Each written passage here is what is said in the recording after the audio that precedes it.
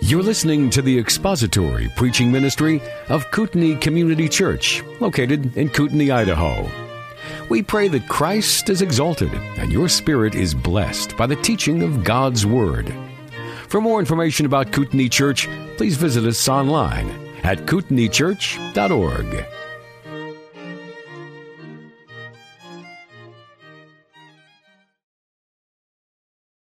Will you please turn in your Bibles to the Gospel of John, chapter 3. Now you can turn to the book of John, chapter 3. We'll read together the first 8 verses, and then we'll open with prayer. The Gospel of John, chapter 3, beginning in verse 1. Now there was a man of the Pharisees named Nicodemus, a ruler of the Jews. This man came to Jesus by night and said to him, Rabbi, we know that you have come from God as a teacher, for no one can do these signs that you do unless God is with him.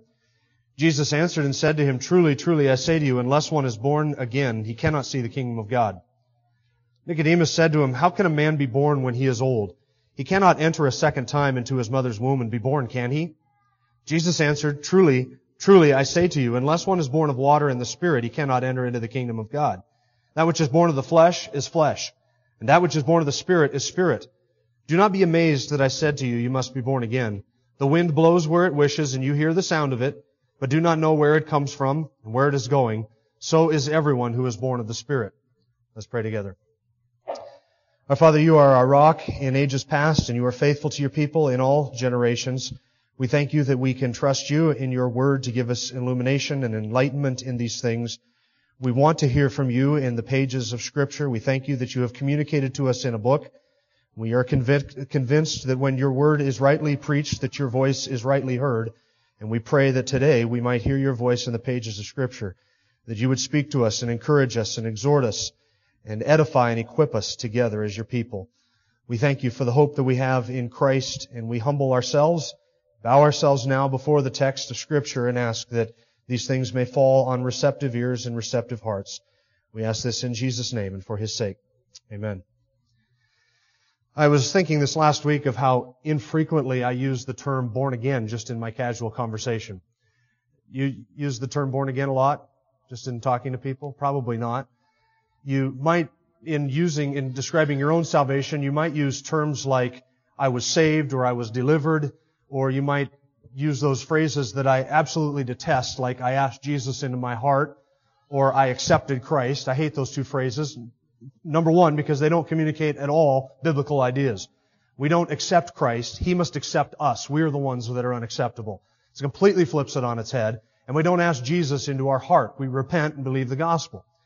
But we use phrases like, I was saved, or the Lord delivered me, or I trusted in Christ, or I became a Christian, or I believed, things like that. But we don't often use the phrase born again just in casual conversation, even in describing our own salvation experience. At least I don't. And I was wondering this last week, why is it? It's certainly not because I have a problem with the phrase born again, because born again is certainly a biblical terminology, it's biblical language, and it's something that we might expect to use simply because Jesus used it.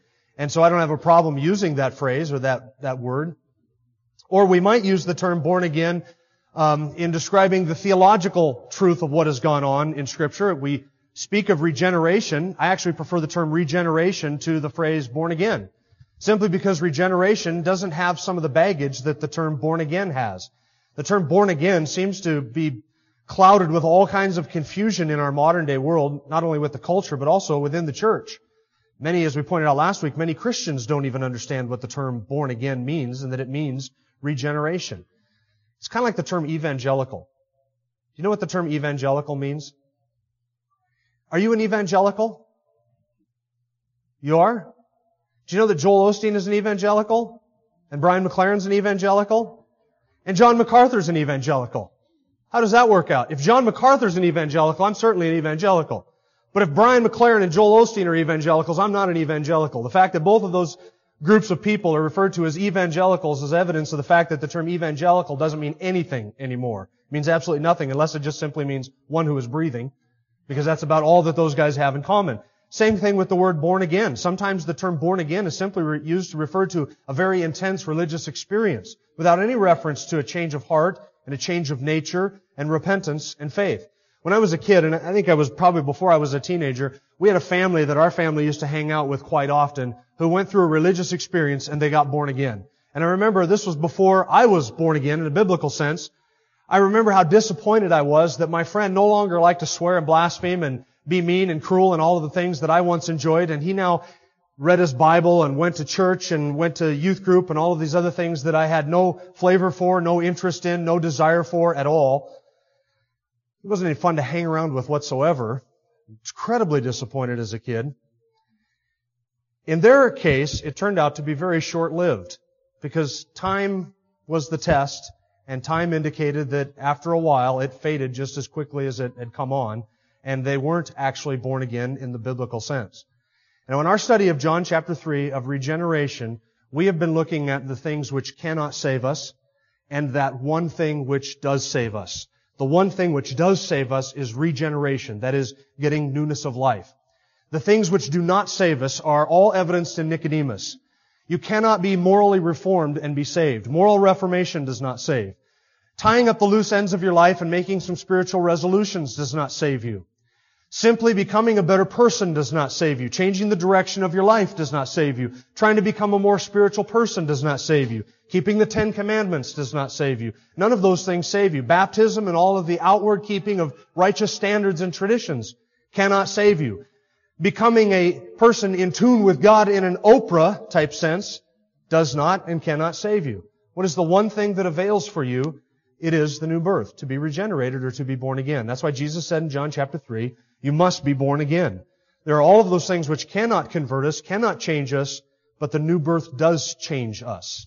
And it changes radically and it changes us fundamentally at the most foundational level. There is no greater person for Jesus to have the born-again conversation with than Nicodemus. You ever thought about this? Nicodemus, from all outward appearances, was a perfect candidate for acceptance into the kingdom of God. Perfect candidate.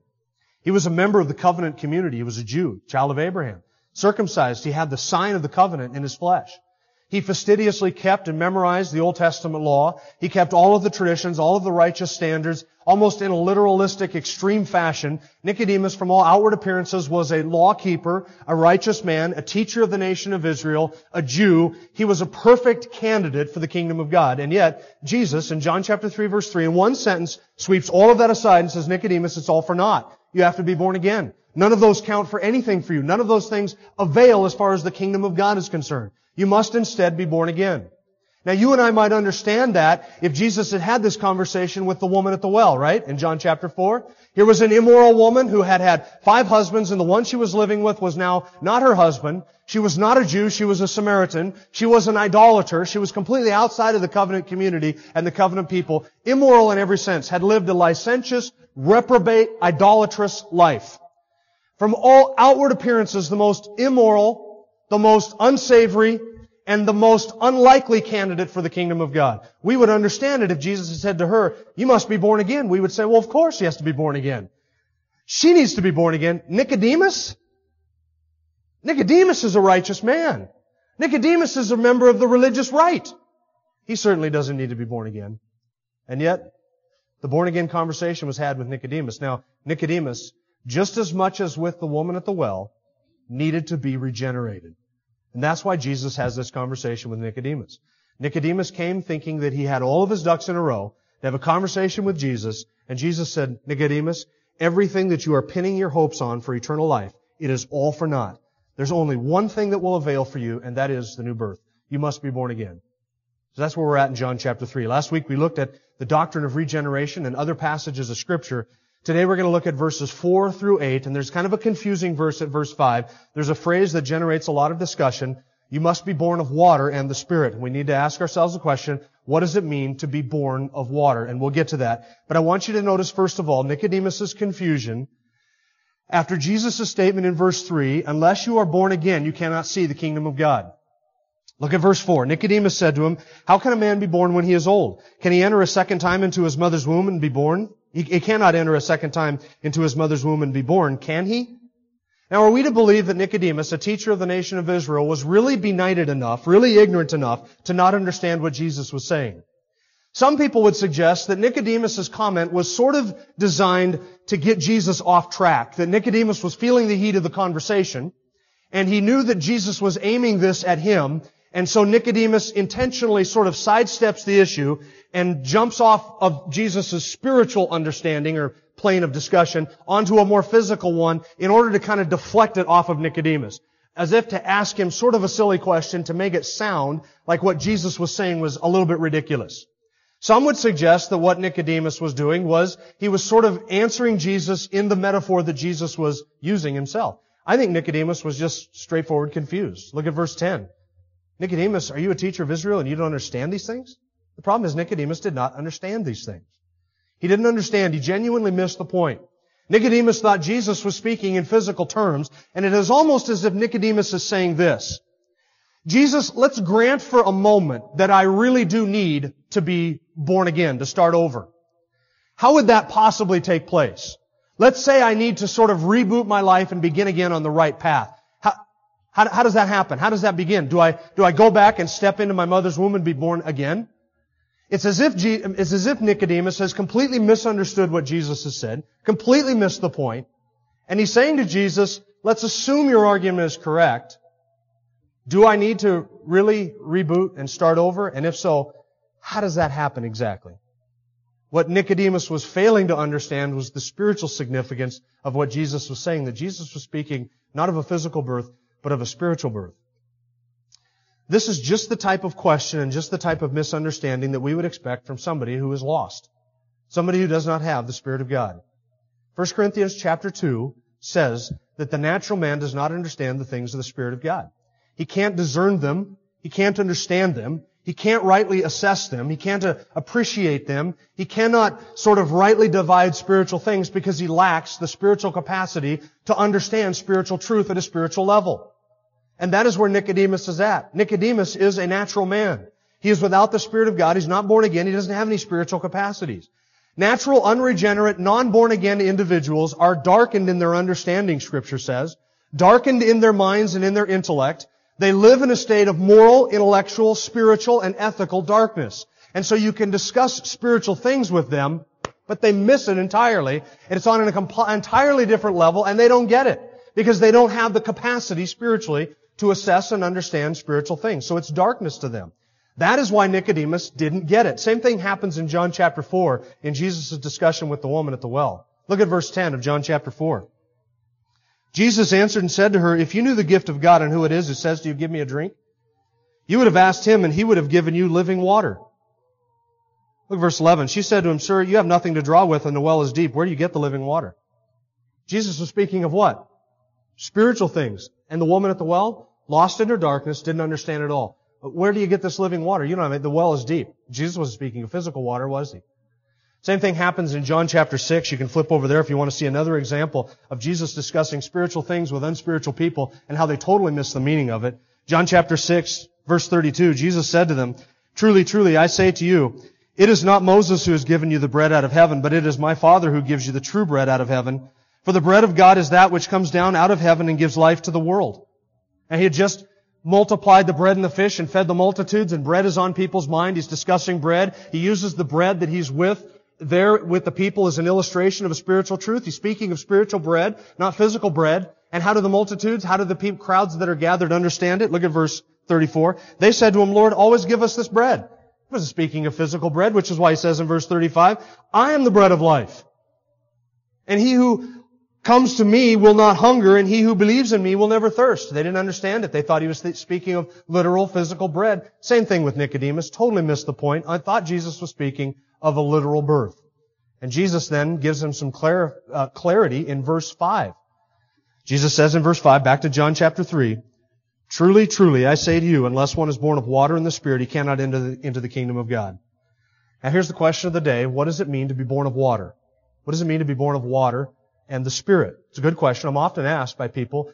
Sometimes we'll do a question and answer in adult Sunday school, and I've had people ask me this question. What does it mean in John chapter 3, verse 5 to be born of water and the Spirit? Because Jesus has already said in verse 3 that you must be born again. Now he says you must be born of water and the Spirit. What is he talking about when it says to be born of water? If you're interested in these things, you want to understand these things, you're going to have to engage your mind just a little bit as we work through some of the interpretive options that we have concerning John chapter 3, verse 5. Before we do, I want you to notice just two very general observations about the text and the whole context here. Keep two things in mind.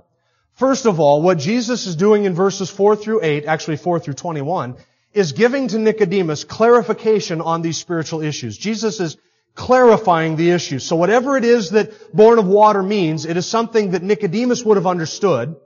It is something that would have been clear to Nicodemus because Jesus is seeking to clarify, not further mystify the subject matter. He doesn't want Nicodemus walking away further perplexed about what the new birth is. So Jesus is trying to bring clarity. So whatever it is that Jesus means by born of water, it must be something that would have added clarity to this conversation with Nicodemus. Second general observation is that verse 5 is a restatement of verse 3. In verse 3 you have truly, truly. Verse 5 you have truly, truly. Verse 3 you have you will not see the kingdom. Verse 5 says you will not enter the kingdom. The will not enter the kingdom is an expansion or an explanation of what it means to never see the kingdom. You're never going to enter the kingdom. So the parallel between verse 3 and verse 5 is there. So whatever born of water and the Spirit means, it is the same thing as to be born again. Do you catch the parallel? Whatever born of water and the Spirit is, it's not something different than being born again. It is the same thing as being born again. Jesus is simply grabbing some other words, some other analogies, bringing it into the picture to help Nicodemus understand what he meant in verse 3 when he says, you must be born again if you're going to see the kingdom of heaven. Now, with that context in mind, there are three options of what born of water means. One of them is heretical, so we'll sort of deal with that one first, and that leaves us with two options. So let's deal with the heretical one first. The heretical one is that born of water is a reference to baptism. We talked about this last week, baptismal regeneration. You remember we talked about that? The baptismal regeneration. So, ironically, John chapter 3, because we talked about baptismal regeneration last week, John chapter 3 verse 5 is one of the passages that is quoted by those who believe in baptismal regeneration. Baptismal regeneration, for those of you who may not have been here, is the belief that a person is regenerated, that is given new life by God in the waters of baptism. He can have faith in Christ, having repented and trusted Christ for salvation, but he is not actually born again. He is not actually given new life and the indwelling of the Spirit of God, a new life principle. He doesn't become a new creature until the moment of baptism, in the waters of baptism. And sometimes baptismal regenerationists, when they baptize somebody, when they come up out of the waters of baptism, will say, now you are saved, or now you are born again, or now you are a Christian, or something to that effect. That's sort of how they picture it. But they would argue that baptism itself doesn't save. It's actually faith in Christ and the Holy Spirit who does the work, but that must be accompanied by baptism. And only when it is accompanied by baptism does faith actually save. And baptism only actually is effective to bring new life when it is accompanied by faith. So the two must go together, and you are regenerated or given new life in the waters of baptism. And they would quote John 3, you must be born of water. See, born of water is a reference to baptism, and if you're not baptized, you're not born of water. If you're not born of water, you're not born of the Spirit. If you're not born of the Spirit, you're not saved. So you can't be saved unless you're baptized. That's how they would argue that. There's a number of problems with it. Let me just give you a couple of them. We sort of dealt with this last week, but picking it up again because of the passage that is before us.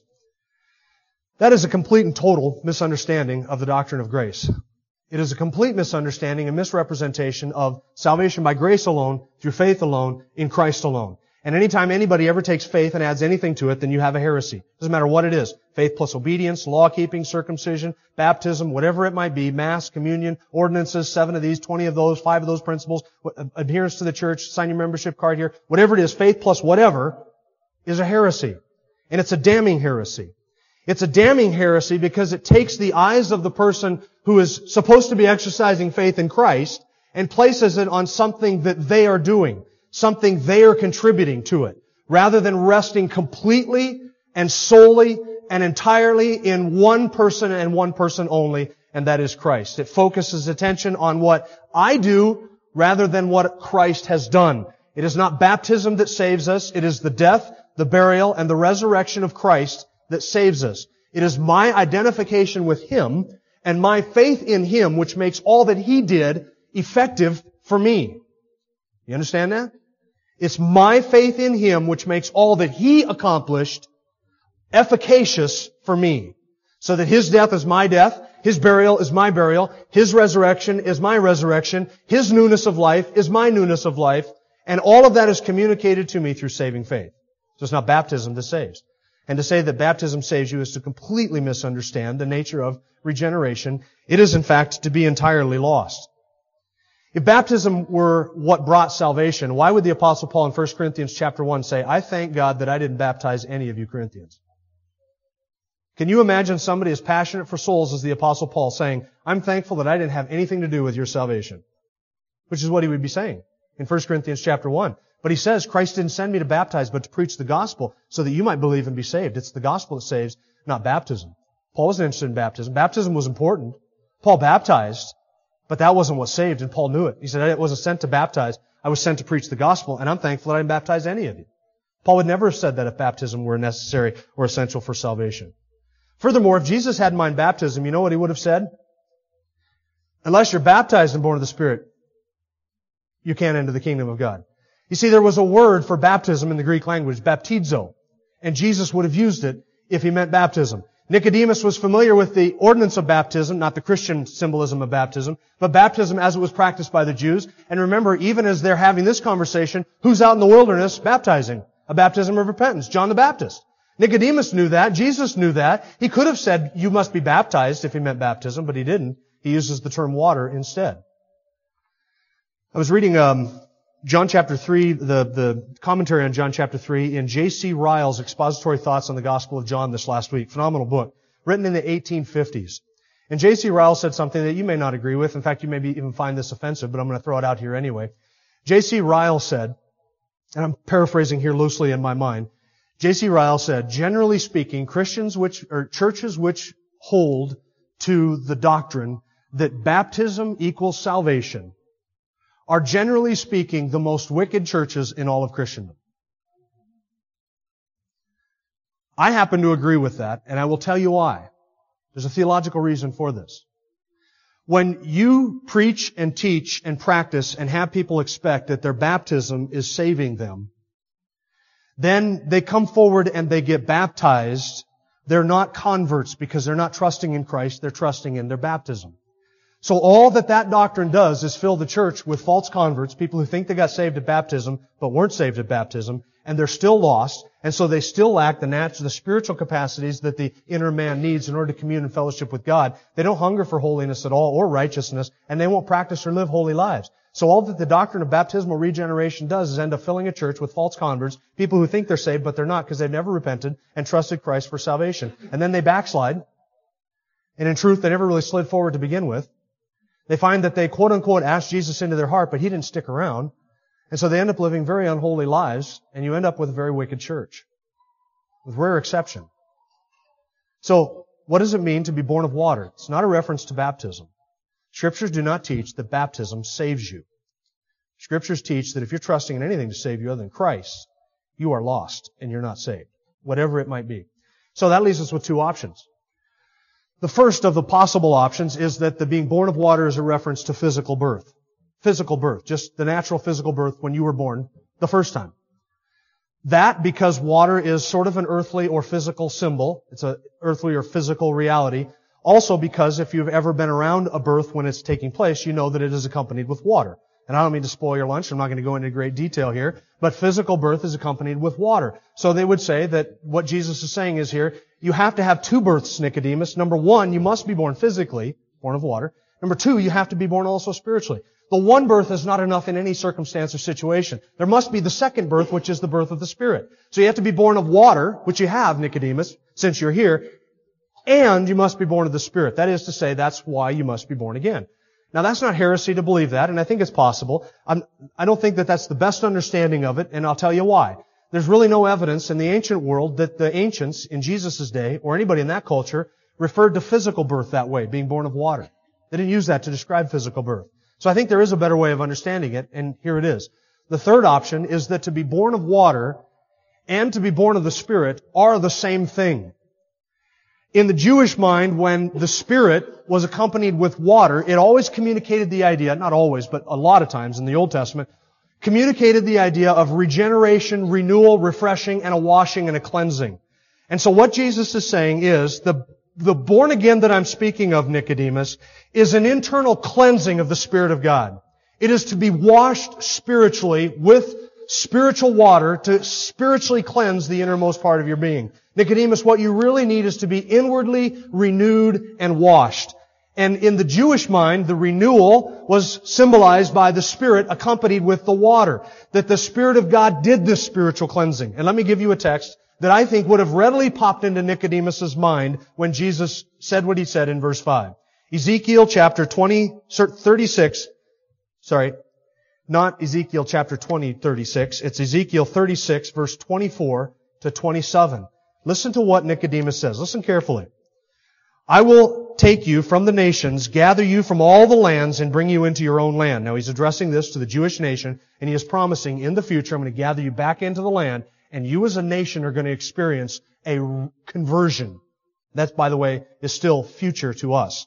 So, I will take you from the nations, gather you from all the lands, and bring you into your own land. Listen. Then I will sprinkle you with clean water, and you will be clean. I will cleanse you from all your filthiness and from all your idols. Moreover, I will give you a new heart and put a new spirit within you. I will remove the heart of stone from your flesh and give you a heart of flesh. I will put my Spirit within you and cause you to walk in my statutes, and you will be careful to observe all my ordinances. What does it sound like Ezekiel is describing there? Regeneration. That's what Ezekiel is describing. The new covenant and the regeneration that comes with the new covenant. I will sprinkle you with water and I will cleanse you. He is describing what Jesus is describing. You must be born of water and the Spirit. You must be cleansed inwardly. It's not enough to be born just physically. You must be cleansed inwardly. As Paul says in Titus chapter 3 verse 5, He saved us not on the basis of deeds which you and I have done in righteousness, but by His mercy He saved us through the washing of regeneration and renewing of the Holy Spirit. That's what Ezekiel is describing. I will take out of you, God says, a heart of stone. I will replace it with a heart of flesh. I'll put my Spirit within you. I will cleanse you. I will wash you. I will make you new. Ezekiel's describing, in the Old Testament, the doctrine of regeneration. And that is what Jesus is saying to Nicodemus. You must be washed. You must be made new. Entirely made new. Now, does that make sense? So I don't think it's a physical birth that the born of water refers to. It's simply a symbol or a word picture, if you would, that illustrates what it is to be born again. It is to be inwardly cleansed. It's not an outward moral reformation. It's not bringing certain things in my life into line. It's not, I'm going to quit smoking, and I'm going to quit drinking, and I'm going to quit cursing, and I'm going to be nicer to my wife, and I'm going to be a better employee, and I'm going to stop clocking in early and clocking out late. I'm going to stop all of that. I'm just going to sort of tie up the loose ends of my life. That's moral reformation, but it's not the inward cleansing. What is really needed by fallen, unregenerate, sinful creatures is to be made entirely new from the inside out. That is what the new birth is. Why is it necessary? Moving on to verse 6. Because Jesus says, that which is born of the flesh is flesh, and that which is born of the Spirit is spirit. Nicodemus, even if you could be born from your mother 100 times over, what would it result in? Flesh. You can't bring spirit from the flesh. That which is born from the flesh is flesh. Your children are just like you, sinners. You're just like your parents, sinners. Your parents are just like you, sinners. Dead sinners. Because that which is born of the flesh always produces and always is flesh. You can't take spirit, you can't get spirit from flesh. If something is born of the flesh 100 times even, it's still going to be flesh. It's still going to be dead. It's still going to need to be cleansed because you can't take or get pure water from an impure well. You can't get fruit from a thorn bush. You have to, if the source is bad, then the product is going to be bad. And that which is born of the flesh, Nicodemus, is always going to be flesh. That which is born of the Spirit is spirit. And what man needs, what you and I need in our unregenerate state, or what we needed, if it's past tense for you, was to be born again. And that is to be made something that we were not. To have a principle of life infused in us. A spirit put in us. A soul, a spirit resurrected because we were dead. Because that which is born of the Spirit is spirit. Now notice that Jesus does not say that which is born of the flesh is a mixture of flesh and spirit. Does it say that? That which is born of the flesh is flesh. And flesh only. Not flesh with some spiritual capacities that sort of need to be fanned into a flame. Not flesh with some spiritual abilities that just need to be enlightened and sort of nursed along and really trained in enlightenment. But that which is born of the flesh is only flesh. And a fleshly man cannot be a spiritual man. A fleshly person can never be a spiritual person. You've heard people say that, haven't you?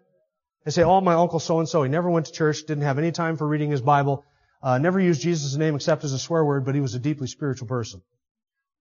What does that mean? That is just utter drivel. You cannot be spiritual if you're a natural person. You can only be spiritual if you've been born again by the Spirit of God, because that which is born of the Spirit is spirit.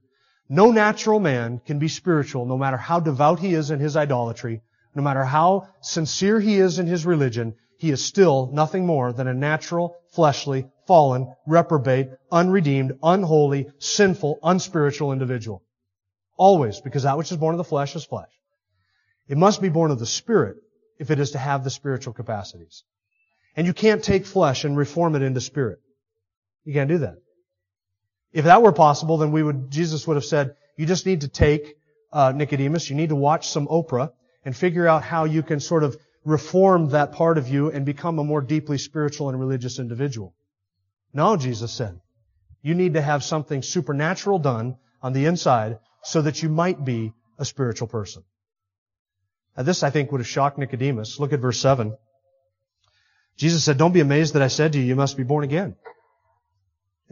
Can you imagine how this would have sounded to a Pharisee? Me? Me?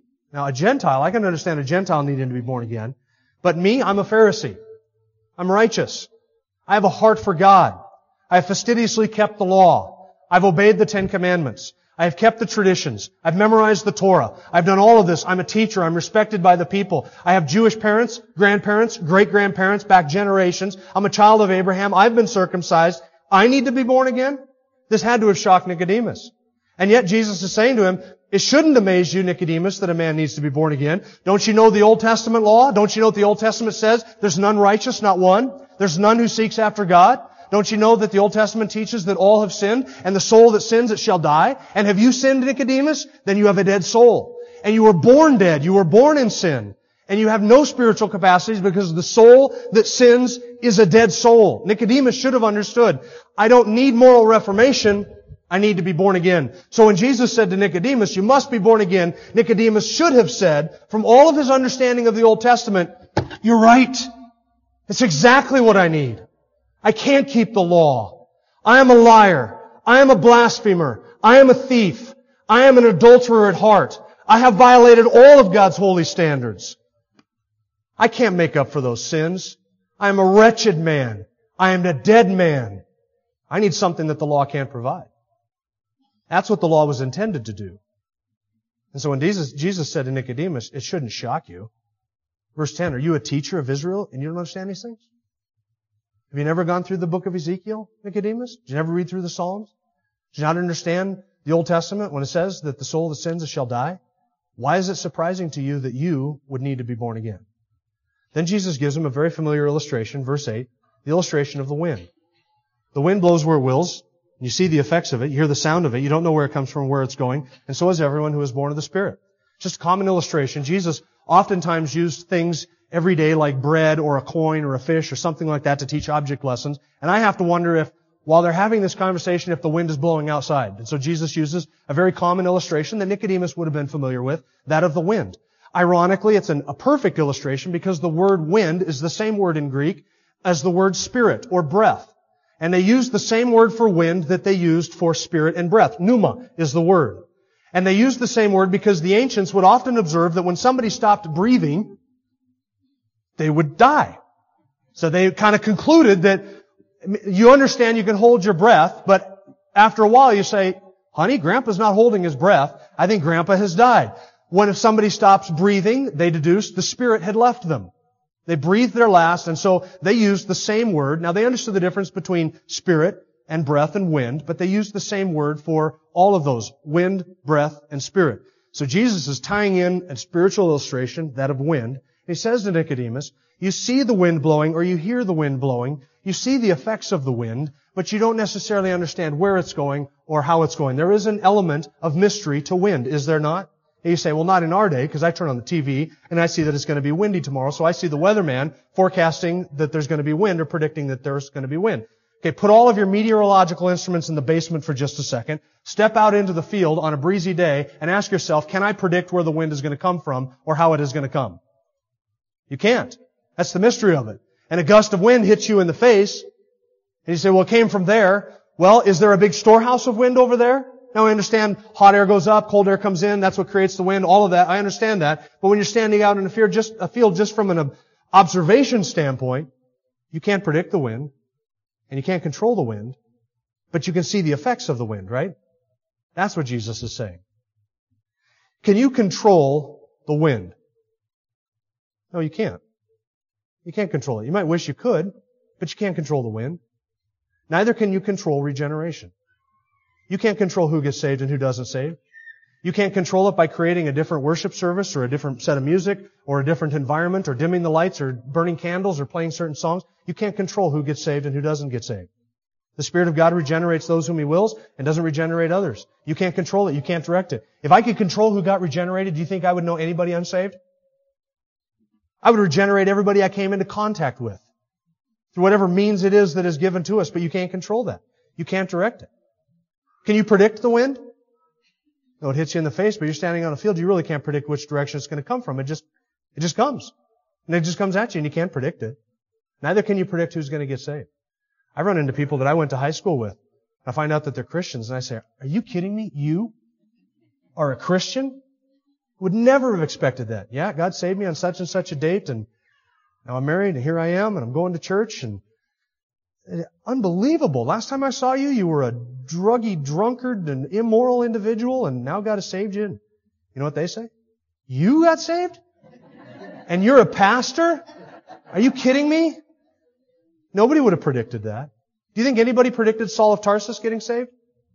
No way. Do you think anybody predicted John Newton, this blasphemous slave trader, getting saved? Nobody could have seen that coming. You can't predict regeneration. It's the work of the Spirit of God. There's a mystery to it. We can't control it. We can't predict it. Let me ask you a third question. Is it possible for the wind to blow and for you not to feel the effects of it? Well, if you're standing out in a field, you're going to do what? You're going to see the grass moving. You're going to see the leaves moving. You're going to hear the wind blowing. You're going to feel it on your face. Neither is it possible for somebody to get saved, to get regenerated, and there not to be effects of it. That's the point. Nicodemus, you may not understand all about the wind or all about the workings of the Spirit. You can't direct it. You can't control it. You can't predict it. But you can tell when the Spirit of God is there and He's doing a work. I said last week, if you've never been born again, or if you're not sure if you've been born again, you probably aren't. Why? Because you don't pass from death into life unaware. You don't pass from darkness into light and not be aware of it. So when you see somebody who all of a sudden hungers for holiness and righteousness and loves truth and loves the Word of God and loves the people of God and all of their affections have changed and now all of a sudden they hate sin in themselves and in other people and everywhere they see it and they hate the effects of sin, when you see that, you know you're dealing with somebody who has been born again. But if those evidences and those fruits are not present, you have no reason to think that the individual has been born again. They may have asked Jesus into their heart. They may have accepted Christ. They may have gone forward. But here's the point of verse 8. If you're standing out in a field and you don't see the leaves moving, you don't see the grass moving, you don't feel the effects of the wind on your face, you have no reason to believe that the wind is blowing. And if you're standing in a church next to somebody who gives utterly no evidence whatsoever that they're born again, you're probably dealing with somebody who has not been born again. Why? Because when you're born again, there are effects of it. You may not be able to predict the movement of the Spirit. You may not be able to control the movement of the Spirit. But you can identify the movement of the Spirit by the effects of regeneration. Let's pray together. Our Father, we thank You for the blessing of Your Word, that these things for us are so clear. And even as we have discussed some difficult things here this morning, we trust that You will make these things clear to us. And Father, we pray that none of these words may have fallen on deaf ears, hard hearts, or unregenerate minds, that You would be pleased to draw us and make us more into the image of Christ. We pray that You would give us a measure of Your Spirit, a greater measure of Your Spirit, and conform us to the image of Christ. For His glory we ask it. Amen. Thank you for listening to the latest podcast from Kootenai Church.